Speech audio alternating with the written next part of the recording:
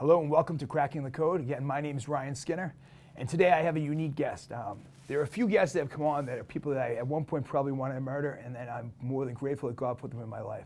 So today I have definitely one of the most unsung heroes in my life, professionally and personally. So Mike Higgins, welcome. Nice to be here, Ryan. I tortured Mike to get him on here, and the reason being was simple. When I was back in the days when I was having my struggles, and at this point I'm a full-blown heroin addict, I've lost everything. There's a guy who rode me like a moped, tortured me, and saved my life. And then when push came to shove and there was opportunities, you'll hear about it, to save my career and to save my life, really, first and foremost, nobody did more. And I'm not talking, my mother, my sponsor, nobody stepped up more and pushed me harder, but then was there for me when I needed it, at a time where I really wouldn't have thought. So, Mike, you know, you're a guy who, you know, everybody says, you know, I always say you're like an iron marshmallow. You love people, you care about people, but on the outside you're a tough guy, and you had to be. You were a probation officer. You try to hide try to mask what you got to mask. Well, you have to be there. You have to be hard on people. Well, that job dictated that, but when, like you said, the end result is you got to look after the betterment of people. You can't be like that all the time. You got to put up the face, but in reality, I'm an easy pushover. Well, when I was doing the right thing, you got soft and you were caring. And when I was not doing the right thing, you had to reel me in. I mean, I was a heroin addict. Heroin addicts die. That's what we're supposed to do.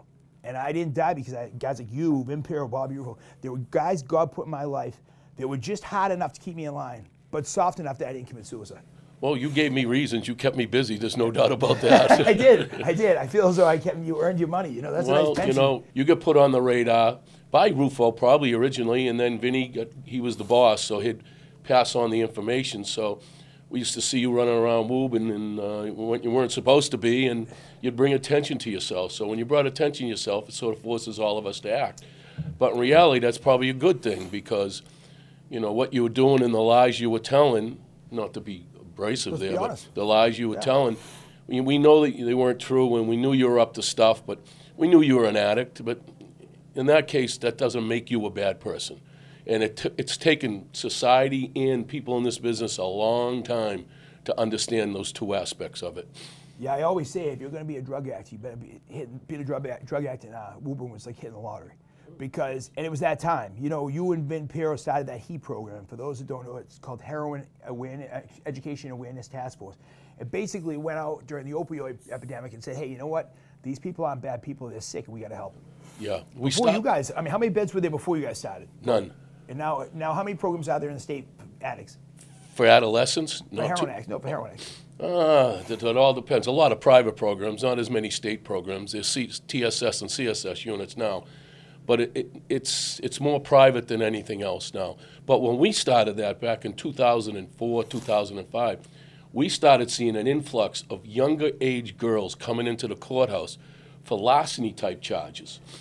I mean, and it didn't make any sense to us. So I got permission from our judge to ask the surrounding 7 towns. Woburn handled Woburn, Winchester, Burlington, Stoneham, Reading, North Reading, and I forget if maybe Winchester if I didn't say that. Yeah. But they allowed us to start asking the prosecutors to keep track of younger girls coming in to the courthouse for larceny type offenses, beanie of motor vehicles, and as it turns out, they were drastically increasing. And it also turns out they were younger girlfriends of older addicts. Yeah. And at that time, there was only like 5 beds in the Commonwealth of Massachusetts for girls. Right? So we were finding out that we were committing kids to Framingham prison because once you get the Section 35, which I'm sure people are aware of, yeah.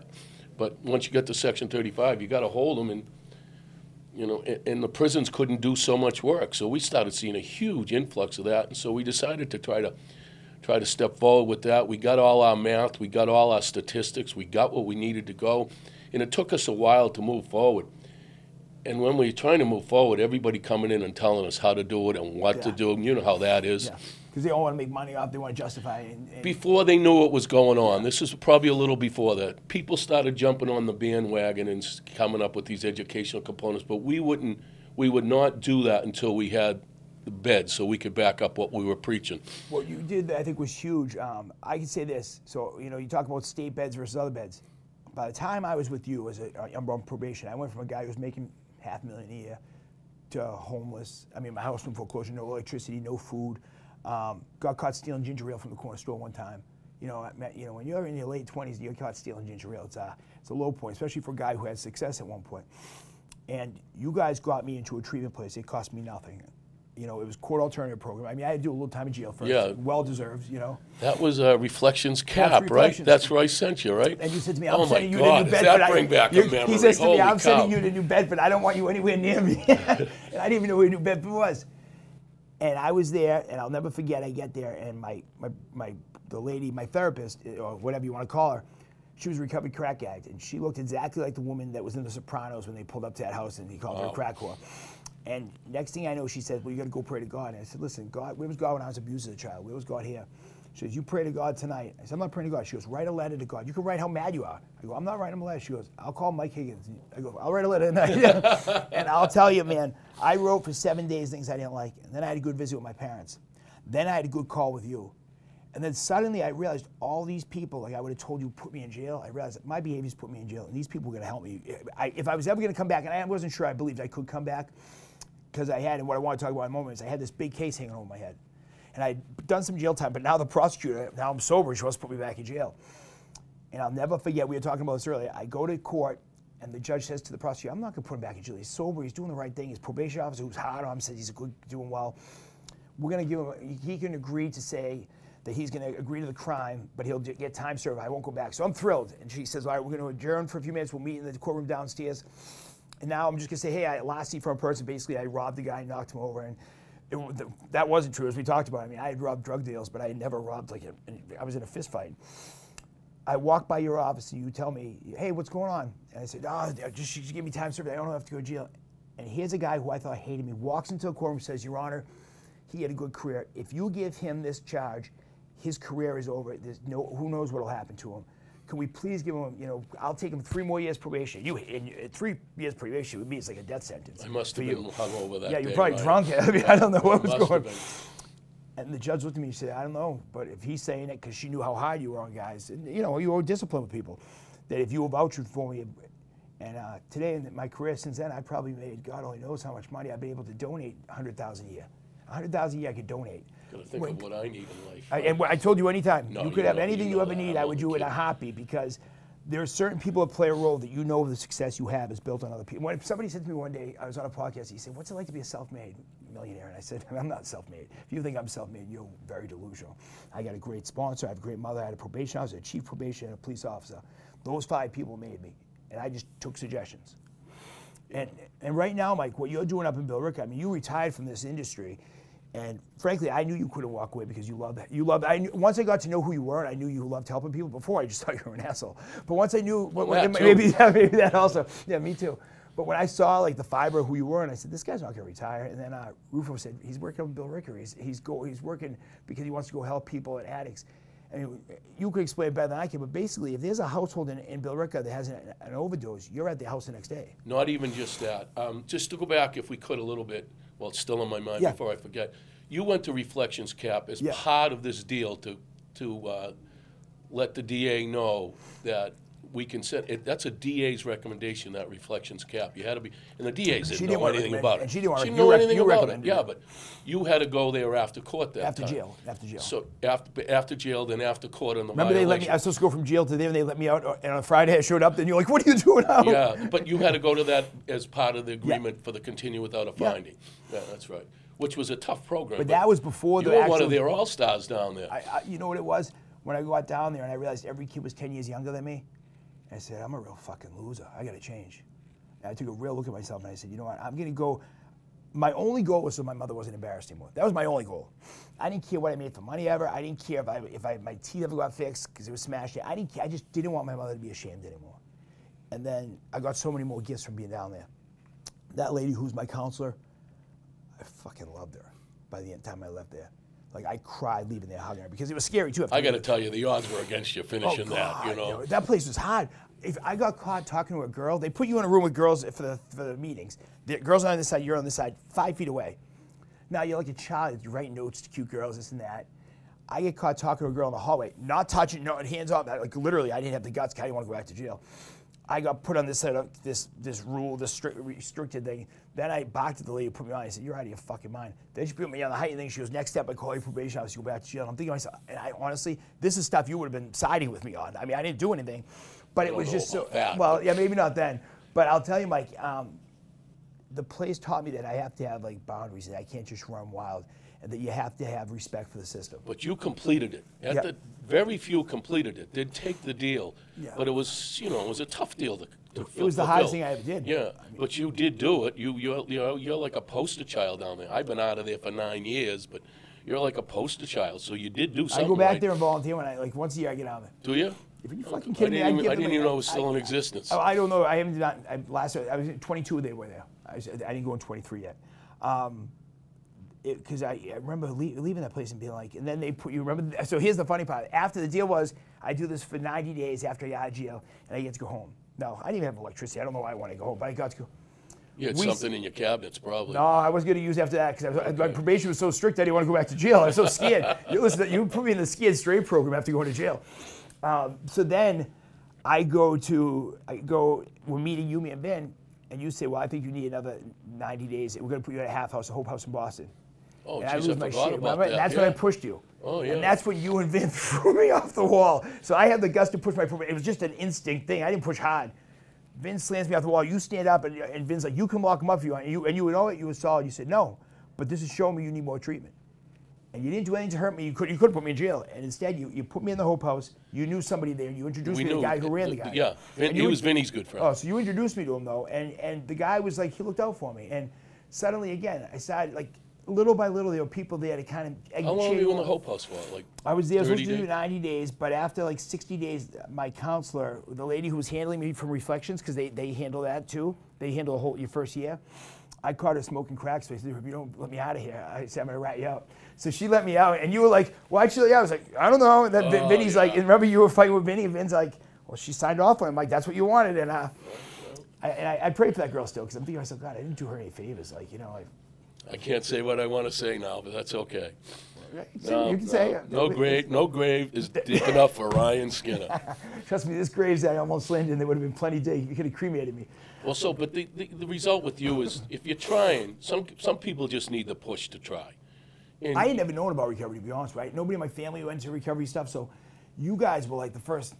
I didn't even understand like AA would work. And three stubborn guys right there between me, Vinny, and Rufo. You guys rode me like you we were stubborn, but you know what? We did learn it earlier. Bobby was a very good drug detective, so he knew more than we did. Yeah, you think? Yeah, no, he knew more than we did. You know, he explained stuff to us, to Vinny and I, but Vinny and I learned the hard way about, you know, Vinny's a Somerville guy, I'm a Woburn guy, but the opiates and the dope were all around that area. But that was different back then. When you guys grew up, everyone drank maybe some coke.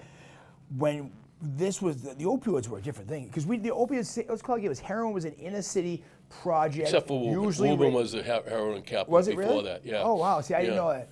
I knew that after, and but the opioids came in, and nobody even saw that coming. I mean, you guys were the first. Literally, people would talk about you guys, and I'm like, oh, they're my friends, and they're like, no. And I'm like, no, I know these guys. I went through their program. And people talk about it because it's kind of legendary. Nobody did that back then. So to end the story we started before about the HEAT program and trying to get money, we'd have to sit through these facilitators come in with whiteboards just trying to tell us how you got to do things, and you're sitting there like, get them out of here. Yeah, they have no clue. Yeah. So I finally just said, Vinny, I got an idea. And we invited all the state senators and state reps in our jurisdiction at the Woburn Court.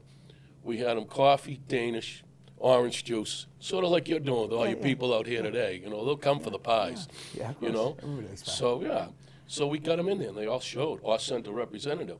And we gave our pitch. At the time, it was me, Vinny, and Danny Perenick, who was a Winchester cop. I think Danny's retired.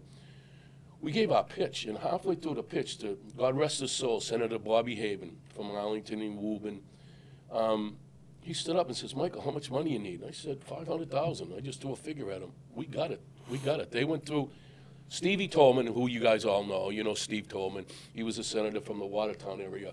And he was the one that pushed all this recovery stuff in the Senate. And he was a powerful, powerful man. And we were lucky. Vinny and I had him as an ally. And we were lucky because the ideas people would run by him. it'd run by us, and what we think, oh, Stevie, that's a great idea. If you can get it, well, you might want to do it this way. You might want to get this many beds. And so we had a great in, and the people at the time didn't like it because we were a line item. Yeah. And as you know, in this business, all the money goes to the established people, and they just get it. Yeah. That's just how it works in the Commonwealth of Massachusetts. Yeah. We became pawns in the big game of chess right away. Okay. But we learned. We had our beds up in Danvers. We had 10 beds. We wouldn't just let anybody in there. Is that Cav? It was a cab in Danvers. You guys Danvers. got me in there, yeah. Yeah. So that's where heat was, and what we could do is we could have 10 kids, 10 beds, and we'd only take 18 to 25-year-olds that were new addicts, not seasoned veterans. I remember when you took me and you said I was so old, and you said the older you are, the harder it's going to be to get this. Yeah, well. I mean, it's true. I see it now. Yeah. It worked, and it worked for a while. We had our conference. It finally died. Yeah, let me ask you, what slowed down about that? COVID? That and other things going on, more people getting involved. At that time, Vinny and I were 2 probation officers finding beds for people every day. We'd get 8 to 10 calls a day, each one of us, trying to do our regular job, and then getting these calls to find beds for people, because no one was doing that. Now it's a dime a dozen. It's good because I don't have to do as many calls for beds because they're all out there. Just it's kind of funny to start with you 2 knuckleheads. It really did. I mean, you can be humble about it. Knuckleheads. Well, I'm trying to be, but all joking aside, like, and you guys are humble about it. Vince is the same thing, but the reality is, there were 2 guys, neither of which had opioid problems. Both probation officers, OxyContin hits this thing like out of nowhere, and you guys found the solution. And the thing was, you did a lot of trial and error. A lot of people would have thrown in the towel, especially where there were so many people dying. At some point, somebody would say, hey, you know what, fuck it, this isn't working. We went to way too many wakes and funerals in our jurisdiction, a lot of good young athletes, and we were tired, even my family members. We might not have been involved directly, but we had both seen enough, you know. And you knew what it was. You had to get to them early. But, back then, everybody back then, if you gave them a 5-milligram perk, they said, yeah, I'll take it. They took it like it was an aspirin. Yeah. And then when the perk 80s came, and then the perk 30s. But as it turns out, every one of those were a gateway to what you realize, that you don't have to get that many perk 30s when you can just drive to Lawrence or Lowell and get a finger and get just as high snorting the heroin. And that's what started the epidemic. With that is, though, I remember the first time I had no money for pills, and some kid said, take a bump of heroin, don't shoot it, but if you take a bump, it'll, so and I did it, and I remember the next day saying, I'm gonna do it right. And I was afraid of needles. I would have to look the other way, and then before I knew it, I mean, for crying out loud, I remember when I was going through fertility treatment with my wife, when I would do fertility, to get my count up, I would have to shoot this stuff in my stomach every day. And she'd be like, you get me nervous? I'm like, no, I fucking love needles. You know what I mean? And that's the craziest thing, is that, like, it changed so much, it takes your soul. Yeah. But it's amazing that people that don't have to do it. I was blown away, because when I look back at the time, I just thought you guys just didn't like me and this and that. And I never realized that there are people who literally could just go about their day, wait for their pension, just check the boxes, are fighting more for your life than you are. Well, so the other aspect was the hardest part of getting involved in the recovery end back then was that everybody thought, Somerville, Woburn, whatever, everybody has their town, they got their background, they think family is the answer to a lot of things. Well, when you get involved in this end of the deal, the old school network doesn't work. No. We got it where strong family will have a God doesn't fix you at first. We'll do this. And that's not the opiate recovery field. It's probably the polar opposite. So the hardest part for us to push forward was understanding that and try to teach people how to go about it. And that was difficult because, listen, and I say this to the day about anybody that gets involved in this field. I've been around it for 20-some odd years, but you don't want to do any kind of intervention unless you have an exit plan ready to go, just in case they say yes. Yeah, he's got to be right on the spot. You got to be ready for it. It's not tomorrow. It's got to be ready. No, you got to pull the trigger. Like Vinny always said, strike while the iron's hot. So we're in the middle of conferences with people, and they indicate that one thing, cut it all, focus on that, have this phone call ready, let's go. And that's how it has to be. I tell guys all the time, if you come to me, so about a couple months ago, I went to an AA meeting, there's a men's meeting on Saturday mornings, and I walk up the hill where it's an outside one during the summer, and there's a guy in a sleeping bag sleeping with a baby carriage next to it, no kid. And so I nudge him a little, I said, buddy, are you all right? He says, yeah, why? And I said, well, you got a carriage, do you have a kid? He's like, yeah. He's like, where's your fucking kid? He's like, my girl's got it. They come out of a porta potty, his girlfriend, with the baby, who was probably 2, And I said, now I won't even piss there. I'll go piss on a tree before I go to that porta potty. And I said, you know, I'm being honest, it's disgusting. And so I said, you know, what are you guys doing? And they said, well, you know, we're broke, and please don't call cops, please don't call cops. I said, listen, you can't live like this. I said, are you guys addicts? She's like, I've been on meth all year, I'm okay. And she looked okay, but you know what? Hey, if you're a mother, you could show up. She's like, and he's like, and I'm trying to get clean, I just can't do it. I said, please don't call. I said, listen, buddy, I'm a heroin addict. I said, the one thing I can offer you is a way out. I said, I will help you find treatment. I will help you find, I go, I'm not a therapist, I'm not a probation officer, I'm definitely not a cop, but I can introduce you. I made a call to somebody who was able to introduce him to some people. The mother went to a place with the daughter where they live and they're treated. The husband went to another place for treatment. And they've been there a month and a half. And I had no connection, but I called this guy who could do it. That was nice. Well, that was me, Mike. Yeah. You know, when people don't realize, like when I wear polo shirts to work, you can see my track marks. Like that, I'm no different. I might drive a nice car, I might tuck my daughter in and have a house, but the only difference is that people work. You know what I mean? Yeah, you learn from your mistakes. And people help me learn. Right, and I think that, and I think when you're in that spot, I knew that guy. You don't think there's a way out. I never thought when you guys were talking to me. I remember looking at you and thinking to myself, this guy. He's giving me a lot of stuff to do. I don't even know how to do it. I can't do this. It's a huge challenge to take on. It's going to disrupt your everyday operation. Well, see, all you want to do is get high. Yeah, that's just it. And the problem but the good thing I had was I had no money. I had a mother that cared. I was in the right quarters. You probably hustled more with no money than you hustle now. No, I wasn't good at hustling. You know what we would do? We would set up drug deals. We'd go to buy drugs, and then one guy would pull out a gun. We'd walk out with the drugs, and.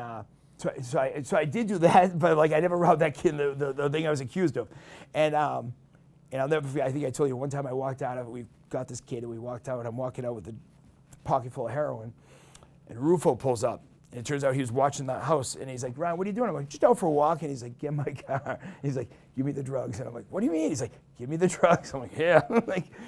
And I'll tell you, like people I'm amazed. So now, exactly, what do you do in Bill Ricker? You do educate. First of all, I want to be very honest with you. Anything you ever need, if somebody needs treatment, somebody needs something, I can't give you a $500,000, but if you call me tomorrow for 30 grand, 20 grand, you'll be on the spot.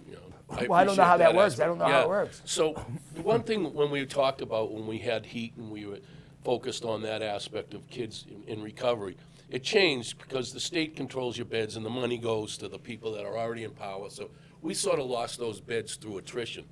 And the people we were arguing with about losing those beds, one became Mike Botticelli, who was Obama's drug czar. And he's in charge of drugs across the country. So you're not going to win an argument with those guys. So they all moved up. But what we did learn later on about is long-term treatment. I didn't know much about long-term treatment, but I learned a heck of a lot about it. You did that with me. Yeah, no, but you just learn more and more about it. And now you never really give it up. Sometimes I make phone calls to say to people, and their name rings a bell. And I go, Mike, you Mike Higgins from Heat? I go, yeah. How's Vinny doing? He said, oh, he's doing good. But the same people are in the field still, you know? And even people that have gone through and opened their own houses, we've kept in touch with. So the recovery field now is it's as best as it's ever been to find treatment. Yeah, that's if you want to go. Yeah. The hard part is obviously getting people in there. Now, up in Billerica, what we do is I work for the greatest town manager, John Curran, a former Woburn mayor. He's the town manager. Really? Oh, yeah. There's always a tie-in somewhere, you know. Yeah, well, that's how life is. Yeah, yeah. We're all threaded together somehow. That's it. That's it. We won't say how sometimes, but John had asked me if I'd go up. I helped them set up a search committee for what they should look for a substance abuse coordinator. Now we call them substance use disorder directors, SUDS directors, whatever the acronym is. It constantly changes, but the work's the same. Yeah. So we went up there, and I had just retired from the courthouse, and I'll never forget this. I coached high school girls soccer at Woburn, and we got knocked. No, I'm out of it all of that now. So we got knocked out of the tournament. It was probably this time, a week earlier, back in 2014, and it's 11:25.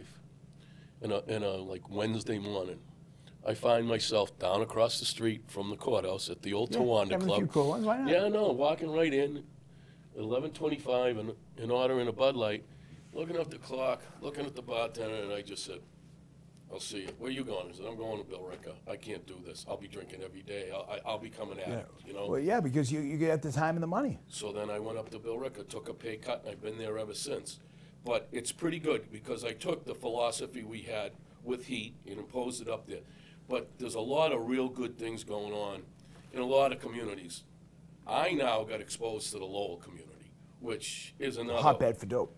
But it's another world in its own. It's like Lawrence, but bigger. Do you work with what's his face up there at what's the kid's name that I know? God, why am I drawing a blank? He did Louis. Oh yeah, Louis Diaz. Yeah, I know Louis quite well. He's a very good kid. Oh, Louis doing well with the prison system. He's doing a lot. Yeah, that's how I knew him when I used to work at the Bill Ricker. Louis the best. He's the best.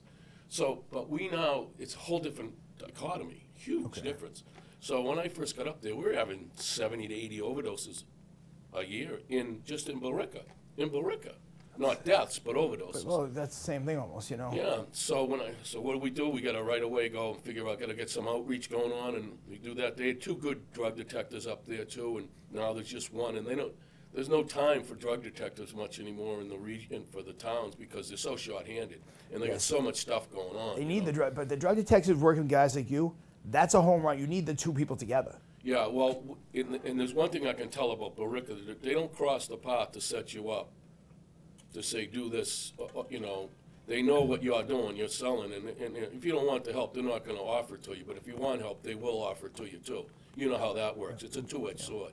Yeah. Sometimes you have to be forced into it. We have what's called now, I've started a juvenile program called BOP, Billerica Adolescent Recovery Program. There was, like we had down, I forget what we call it, Clean Start, I think down in Woburn when we were there. There was, if someone gets in trouble for kid vaping in school, or that gets picked up for minor possession of alcohol. They don't arrest juveniles anymore. We all know that. They don't arrest anyone anymore. You can go rob a bank. I'm just going to stick with juveniles. Sorry. That's okay. Josh, you can say what you want. I can't. Okay, sorry. No, that's all right. So what happens is that there was nothing for this. And in the vape pipes, now vape pipes are crazy. This kid's going to die from those. Oh, I can do a presentation for you on those. But so you agree that's got to be bad for your lungs, right? Yeah, that's... The problem with the vape situation, it takes almost 5 years of accurate studies to come up with some causal relationships for problems, right? And we're on the 5th year right now. The federal government took over the e-cigarettes at the end of 2017. Now we're right almost 2023, 5, 6 years. So every study that comes out makes it worse. Yeah. However, we started this adolescent recovery program, and I brought people in to teach a course what was going on, because we felt that if you're a school and you're having issues in the school, you have an obligation to educate, whether it be drugs, whether it be alcohol, or whether it be math. If someone's failing at something, you have to educate. And now I'm on my 9th year of BOP. It's very successful. It's one of the only adolescent recovery programs in the whole state. So you must love that. Yeah, I do. But now I bring my friends in, the teachers, licensed clinicians. We pay for them to come in and do it, and it goes very well, very well. And we don't brag about it. We just do it. No, you never even mentioned it before, to be honest with you. Now, the other end of the deal is the police department's now come up with this critical management system called SIMS, and it's very good because what it says is that if someone overdoses in Billerica, that's all I can use as an example, in Billerica, every call for an ambulance in the town police department runs the ambulance, but every call is for an overdose is made into a police report, so they can share some of the stuff with us, with me in particular. But it doesn't mean they're arrested. It just means they can share. No. So what happens is that they report it. It goes into the central database called SIMS. So, for instance, if Joe Schmo or Ryan Skinner got arrested in Billerica for or had a medical scene that was an overdose involved, or alcohol, whatever, he'd go into the SIMS, and if you say you lived in Stoneham, they'd send, that SIMS would go to both Billerica and Stoneham, so Stoneham would know that Ryan Skinner just got picked up on a medical situation. Okay. So it's across the state and soon to be New England. Yeah, most cities don't do anything though. A lot do. A lot do now, more and more, yeah. So there's this, it's a pretty good thing because it's a central organization and it's police driven. So I know we follow up in Billerica. Well, that's why I was asking you all. In Billerica, every one of these SIMs that we get, the detective, Ian Taylor, gets them in, he puts them in, he goes out with me, he and I work together. We follow up in every single one of them. Well, I know that you were. Whether it be alcohol or drugs. Now, alcohol is considered an at-risk, which is fine, but what I'm going to say is going to be shocking to some people, is that most of your detoxes right now, over 80 to 85% of your detoxes in New England are alcohol-related. I'm going to be honest with you, Mike. I know you said this before, and I'm not saying you're wrong. You know the stats. I don't. Do you think that's that addicts aren't going to detox, or do you think that people are shying away from addiction because of everything spiked with fentanyl? I can't answer that. I don't know the true answer to that. I'd like to think that in the past, like 8 years, the outreach everybody does, we've done, all other towns have too, that might have something to do with it, but I also think it's shit luck. I really do, because I really believe the word fentanyl is far scarier to these younger kids than the word heroin. Oh, yeah. I had no problem shooting heroin. I don't want any part of fentanyl, you know, and now it's in marijuana, it's in everything. No, there's only been 3 cases. Only been 3 cases of fentanyl recorded in marijuana across the country, and they happened in a small town in Connecticut 2 years ago. Okay. And those are the only, but now we're starting to see, like, what happened was when people will go for a vape pipe, for example, when people get caught with a vape pipe in school, if they don't tell you there's marijuana in that vape pipe, they'd get the in-house suspension on a Saturday. They'd have to go. But if they told you the vape pipe had marijuana in it, you'd come to my bar program. Okay. We had a spurt there last year, a year ago, when no one was really coming. I'm saying, hey, call Channel 5 News. We've solved the drug problem in America. We'll go on the news and tell them that. That went over big. However, as it turns out, I found swabs for the mouthpieces of the vape pipes that could detect if it was marijuana. See, you're still a pain in the ass. Yeah, that's incredible, though. Yeah, but that was just to send the people in the right direction for an educational component. Now, just recently, I've just been given information about an influx of fentanyl-based of kids in one of the high schools, which I'm not going to name, that I service, and they're like, it's coming with fentanyl, and what's it going in? What's it? But you said fentanyl-based what? And vape pipes, and they're saying it's in that, and I'm saying, did they admit that to you?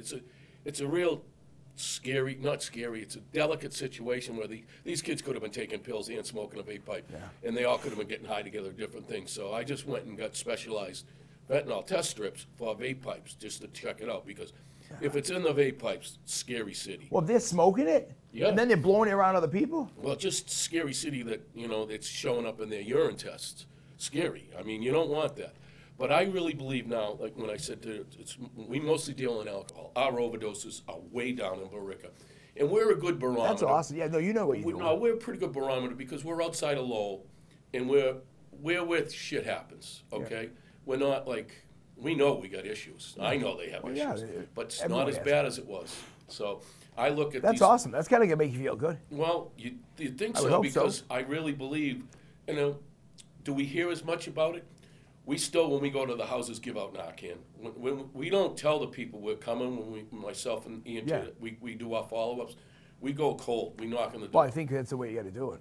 No one's going to answer No one's the looking phone. forward to you. I remember when we first started doing this, 1 out of 13 answered the phone and called you back. 1 out of 13. So. You would think if your kid overdosed, it would be the first thing you want is help.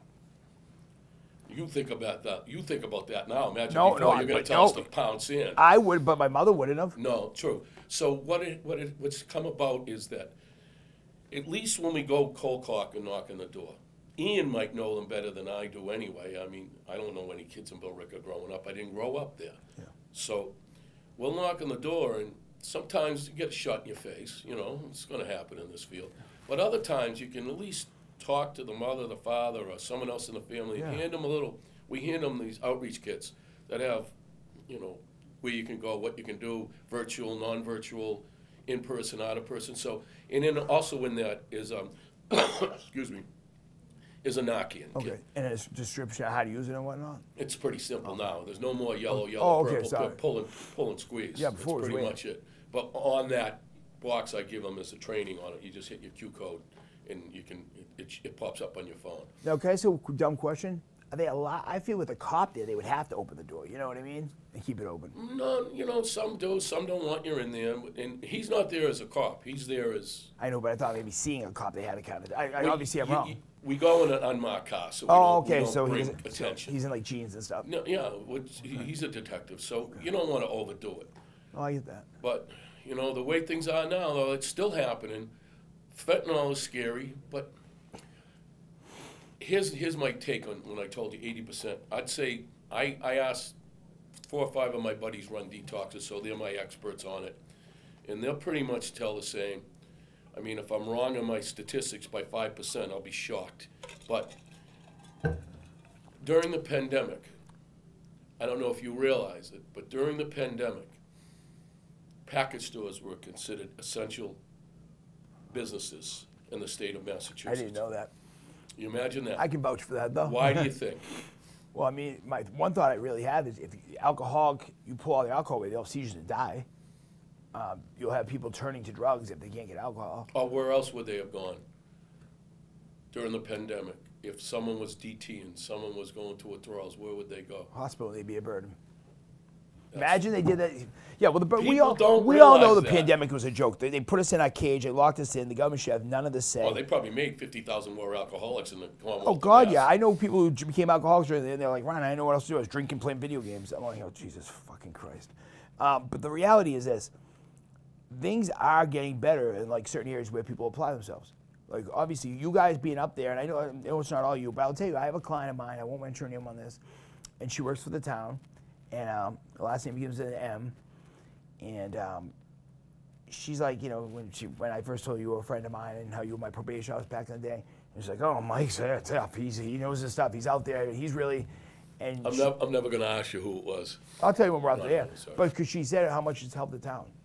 And she said, I've been working for this town now 25-something years, you know. And she said now the drug addiction, there's less opioids, there's less heroin. There's a system for parents that are, you know, and now I didn't know the 13 might have closed the door because what I hear from her is about the people who opened the door and you helped. And that's Mike, that's a testament. Like, I bust you balls and we have a lot of fun. We horse around and God knows I busted you cookies hard when I was young and I like it the wrong way. The and challenge vice versa. was well taken. That's right. I got you in shape. No, listen, you could handle anything after me. I think, anyways. But man, you've changed a lot of lives. Well, I'll tell you right now, for the last 5 or 6 years, you know, it used to be Vinny and I making those calls. As probation officers, we were busy enough. But we'd be calling for every drug courts would call us to find beds. You know, come on, do your own work sometimes. I remember not Reflections. What was the other place they called you? Smart or something? Oh, yeah. They called you guys. I was in the office one day and they're like, well, we need help. You get off the phone, you're like, they were a drug court. Like, why are they calling me? Well, back then, Vinny and I did now there's so many people out helping. Your recovery coaches, and there is so many good the former addicts, all the ex-Plymouth House guys, like Brian Tagg, like Mike Marshall, like all these guys, some of these Woburn kids that have been through hell and back. Yeah. They've done a great job with the programs they've set up. They do. They run And the then programs. a lot of these programs are recovery-based. Recovery people run them. Now the state's trying to step in and change that a little bit. And that'll fuck it up. No, how it works for you might not be how it works for someone else. Even go to methadone, the ability to methadone. I don't judge that anymore. I used to Anything. judge that. And you know what? If your life's anything. getting you better, I had a kid I was helping out, and he said, "Well, I'm going to go on Suboxone. I know you don't believe me." I said, "Listen, you're snorting fentanyl pills. If we get you on Suboxone, we take it that way for a while. At least I know you're not going to die." Well, yeah, you know they're going to do every other day, not every day. No, see, I'm hard on people. If I'm in your life and I'm helping you and stuff, I don't care if you're using, but if you're lying, we got a problem. Who doesn't, though? I think if you're close enough, listen, when I was struggling, I was very honest with my buddies. You can ask Chuck and those guys. Look, you were a blatant liar. No, that's back in the day. And these guys I was no offense. I was Joe an empty Kupler, suit. no offense. No, in my 20s, I was an empty suit. When I was a drug addict, and I didn't, because back then I didn't realize that recovery, you weren't going to go to jail. I thought if I got honest with you, I was going to jail. When I struggled after, and I knew how the system worked, I would tell my guys, "Oh man, I got 4 days I picked up. I got 3 days. I bought a pill. I thought it was a opioid, but it was fentanyl." I think if you have good core people in your life and you don't think you're going to jail if you got honest. Yeah. See, I think the biggest problem in this state anyways is like people think they can go rob a store and you get away with it if it's under $1,000. But people don't realize that if you're a drug addict, you can walk into a court and say, "Hey, I need help." Even if you used a Class A substance, they want to help. Some more than others. That's why I always say, like, being an addict in Woburn, for me, I hit the lottery. I would have never got that treat. I would have never had people as committed to get me through that. I would have been locked up for a long time. Back then, at least we were in a situation where we didn't try to barge into your life and say, you need this, you need that. We sort of let it come to us, and if you were ready, we'd do it. You know, we were never ones. go in and say, you need to do this, you need to, nah, that doesn't work. But I will say now, though, I mean, there's a lot of help out there now. Oh, I agree. There's a lot more help in a lot of different ways, and there's a lot of programs, mostly insurance-based driven, but a lot of good programs. And there's still a lot of people out there that if you don't have any insurance, there's a place to find a bed. I tell people all the time, You know? if anybody's watching this and you need treatment, if you want to change, if you want to live that way, it's your business. If you want to change your life, I'll make it my business. I will write the check and I will get you in somewhere. And I mean that. When I had guys going through the jail and they would go through my program, I say, here's what we're going to do.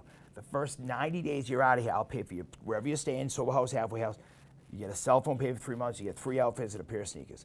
And for me, people would say, oh, it's nice. And I'm like, you have no idea. I'm barely giving back an iota of what God's given me in this life.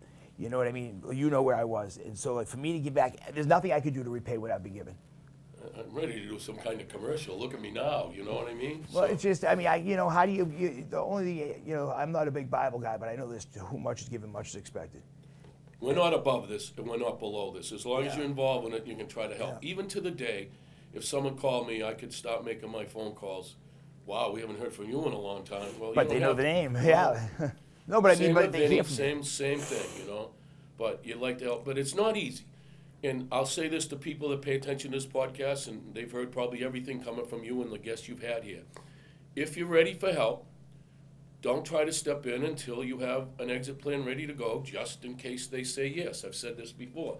But you got to realize that when you're dealing with an addict, an opiate addict, you got to realize they're only going to give in every now and then. If they can't get their next high, they're going to come to you, and you sort of got to take advantage of that and get them in somewhere while they're desperate. In a way, it's true. Joke sick is the best gift. Yeah. Pain's a motivator. Yeah. But So, Mike, I want to end with a few things. One, you got to be a grandfather any day, maybe today. Today, supposedly. Today. I'm killing time with Ryan Yeah, Skinner. he's killing My time. daughter's going into labor. I think you should probably have your phone out. So that's awesome. You're going to be a kick-ass grandfather. You wouldn't have been 10 years ago, that guy, but this guy would be. I'm the same guy, Ron. I know you are, but I didn't see it. I had different eyes. You know what? I'm going to say something to you. I don't care who hates me as long as my kids still love me. That's all that matters. How's that? Two things. One, I think you'd be surprised how few people hate you. I mean, I'll tell you right now. okay. I pray for you morning and night. There's some people I pray for, and somebody used to tell me when I was in jail, pray for this guy. If anybody you don't like, pray for them, because you pray for your enemies. And then suddenly I would pray, rather than pray he died, I'd pray that we just didn't interact and we went our own ways. Then I prayed that God gave you a good life because you did that thing for me with my license. Then I prayed that you had a good retirement, because then I prayed because I was like, a guy who I literally, and I feel guilty saying it now, but I hated you, obviously, because I was an addict. You were between me and my addiction. And brought to me by Rufo and Vinny. Yeah. And same thing, Vinny, I was friends with before, and he still locked me up. I remember going, you're not going to lock me up, we're friends. He goes, yeah, I am. I go, well, why would you F me over? He goes, F you. He goes, you're out drinking, committing crimes in my community. I'm supposed to be, I wasn't there last night. I'm watching a film right about now, Ryan. That looks like you. Yes, that's you. Yeah. It was always on video, too. I wasn't smooth. But I'll tell you, man, you've, I can tell you hundreds of names you could probably have changed, but I can tell you, with me, I have a little girl who's 4 who has a dad. She has autism, special needs, and she's got a father. And that's important. And that's a tribute to you, the work you do. Oh, I appreciate that. It's well, I think you know that. Much, no. I mean, what I do as a father is on me. But this girl has a dad who shows up. I get clients whose money's managed well. They don't have to worry about it. If they call, not getting a phone call. My team gets their paycheck. You've had a profound impact on my life, which is why I want to have you on. It was really important to me to have you, Vin, and Bob on at different times. And so I'm excited you have a grandchild. I'll be forever fucking grateful for you in my life. I really appreciate that. And I'm but glad. You know how to handle it, though. You know the goods and the bads, but you can sit back and laugh about the bads now. And I can sit back and laugh about the bads because there's been so many goods and so many bads. But why thrive on the bad? Yeah, and I used to sit and worry about the bads and wait for the shoe to drop, and now I'm blessed. Also, next year we're going to be launching. I'm going to buy a piece of property and we're going to launch a recovery house. And I really want to have somebody like you involved. I'm not going to run it. I want to. No, I'm not equipped to. Speak at it for sure. And my thought is, people say, well, why would you do it? I said, well, because I can own the land, so I eventually appreciate, and I can give back something small, and I can make sure it's run the way I want. Like a friend of mine, a guy named Ed, who you know, wanted to do something with me, but he didn't believe in a lot of the AA stuff. And I said, well, that's got to be in there for me. It's got to be an option for people at least. But and now the recovery home is run by the halfway houses run by addicts now might change with some new state bills and stuff, Yeah, which 'cause is they were- cool. Yeah. And see, that's So- the thing is, I'm not going to be in it for the money because I've got this business and the coaching business. I just want to do something small. And my thought is the money for me is I'll own the land 30 years later. My kids. So I just got to tell one story. All right. Through all this, you heard Ryan's story about Reflections Cap, going to jail, going up, being out there. So I have to go to jail to have Ryan sign these papers to go to this place, Reflections Cap. I'm working on a plea bargain for him. I got to go up there and I know I don't want to go. Use the words. Use the words. You can be free. No, I'm not gonna. I said, ready. Why am I doing this? All right, I'll go up. You know, he's waiting in a room. I go into this room, and we're like looking at each other. Fuck you, basically back and forth. You know what I mean? And all of a sudden, like he still doesn't trust me. He still thinks I'm pulling something out. All of a sudden, the alarms go off. All the doors are locked. It's just he and I in this office. I'm looking at him like I'm looking at you. Is this going to happen? Are we going to go at it? Is this going to be real here? Is this going to be real? I thought it was happening. I really did. No, we were both sitting there. Okay, I think if someone moved, it would have happened. Yeah, even if somebody sneezed. Oh, God, we could have. So that's what I'm saying. Well, I guess I survived this. I can survive anything. So we'll move on. The highlight of that day was the fact that the night before Mike forgot to shut his window on his car, so he was soaking wet, and that made me so happy. Yeah. Now, meanwhile, I'm in a jumpsuit in a jail. You know what I mean? Like, I'm soaking wet. He goes, ah. Mike, you know, it's been a great ride. It's still going. Ryan, I give you credit. You're willing to, as well as you move up the ladder and do well with yourself personally, at least you don't forget. You don't forget. You're a good person. You have a great personality. You're a very giving person. But as long as you don't forget, you'll always be that person, I learned it from you guys, honestly. Every one of you guys gave far more than you were supposed to do at your job. And so I realized if I'm going to be part of something bigger than myself, because it's exciting. It was exciting for me. It's exciting for me to see other people get better. Listen, at some point you make enough money doesn't do it for you anymore. No. And you know what I mean? And if you're blessed to have kids and you love them and they love you, that's great and that's important. But you still need some purpose that you're giving, because you're supposed to do for your kids. You're supposed to love your kids, right? I mean, they're your kids. But when you do something for somebody for no reason that you're going to benefit other than just do the right thing, like, I mean, you guys have a heat program, but me going through that program, there was nothing in for you guys. And No, just to maintain. just to help You're somebody, because right. the truth is, it would have been easier to just put me in jail where I belonged. And so that's what I try to do. It's just everything I do, I've learned from somebody else. Ryan Skinner for state senator. Yeah, right. Believe me, I'm the last guy. Are you kidding me? I belong. If anything, I'd be better off back in jail than being in So, politics. but now the dichotomy has changed so much in this field. I love to talk about this. And also, I'm going to touch base on one other thing, all the opioid money that's coming to each individual towns. For example, Bill Ricca, we're going to get like $980,000 this year in the old opioid settlement money, but it's restricted to be spent towards opiates. And that ship has sort of sailed a little. Most of my work now is marijuana, vaping, vaping, They shouldn't and control the money. alcohol. Yeah, you got to tweak it a little bit, but they're a little behind the times. So that's, I'd never thought that after all these years I'd be sitting there trying to educate a kid not to get stoned and not to get drunk. Well, it's all the same. It's different You're right seasons of the about that, Titanic. though. And if they're smart, the way I look at it, like when I start that place up, I'm going to have the guys around and say, go in whatever direction we need. That's the way I look at it, because none of us know. And unless you're right on the ground level, just shut the fuck up. Give them the money. Give them whatever you're supposed to do. Don't try to steer the ship, because it's not a ship that's easy to steer. Well, what's needed is transition. I mean, long-term works, but what's needed in this area is someone that, like we've set up some programs now with CASA, Esperanza, and Tewksbury, that if someone is shit-faced and has an issue or someone's high, we have a dedicated beds up at Tewksbury State Hospital at Casper Esperanza that police can bring them right to there. Really? On my call. That's pretty cool, huh? Yeah, and then with the mental health end of the deal, people involved in restraining order, people involved in domestic violence, we can find them beds immediately right away, and we pay for it. So that's pretty good. It's really good. But the needs now are in between. A temporary, like, I don't know if I'm saying the right word, but the in-between would be whatever the word is. That's what's missing. Yeah. Temporary holding facilities till you can find a person's So almost next like, bed. like another TSS. Or Transitional in a way, yeah, yes. but similar. Yes, yeah. Well, these are things we should talk about. Sure. Grateful to have you here, big dog. Hey, my pleasure. And I even bought you a pie. Oh, thank you. Well, I feel special. Thank you. Thank you, I bought him guys. a pie. See, years ago I would have thrown it at me. You probably would have thrown it at me. Folks, this is what it's about. It's about, cracking the code. It's about people coming into each other's lives. None of us do this alone. Somehow we're all intertwined by some weird thing, and I don't know how it is, but call it God, spirit of the universe, whatever the hell it is. I'm grateful for it. Have a great day.